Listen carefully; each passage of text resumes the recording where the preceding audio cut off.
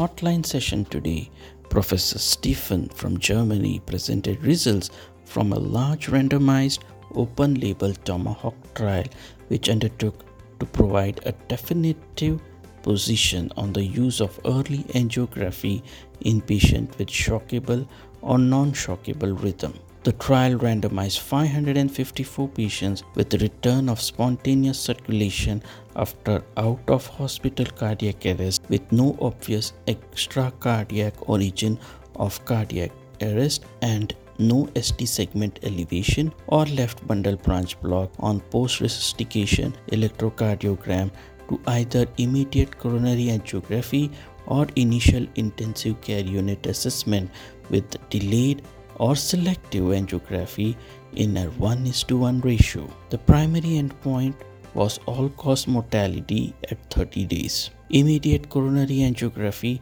did not reduce all-cause mortality with a 30-day rate of 54% compared with a 46% for delayed or selective angiography with a hazard ratio of 1.28.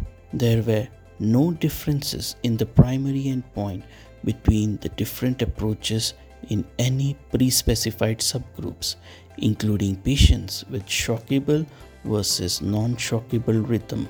The composite secondary endpoint of all-cause death or severe neurological deficit at 30 days occurred more frequently in the immediate angiography group compared with the delayed or selective group with a relative risk of 1.16.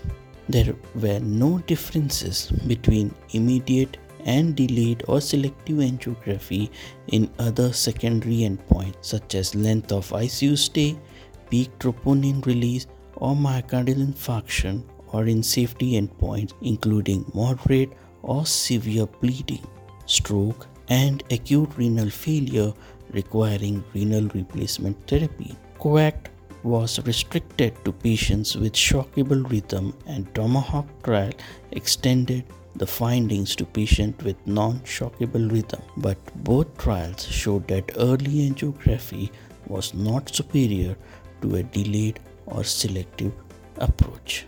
Thank you.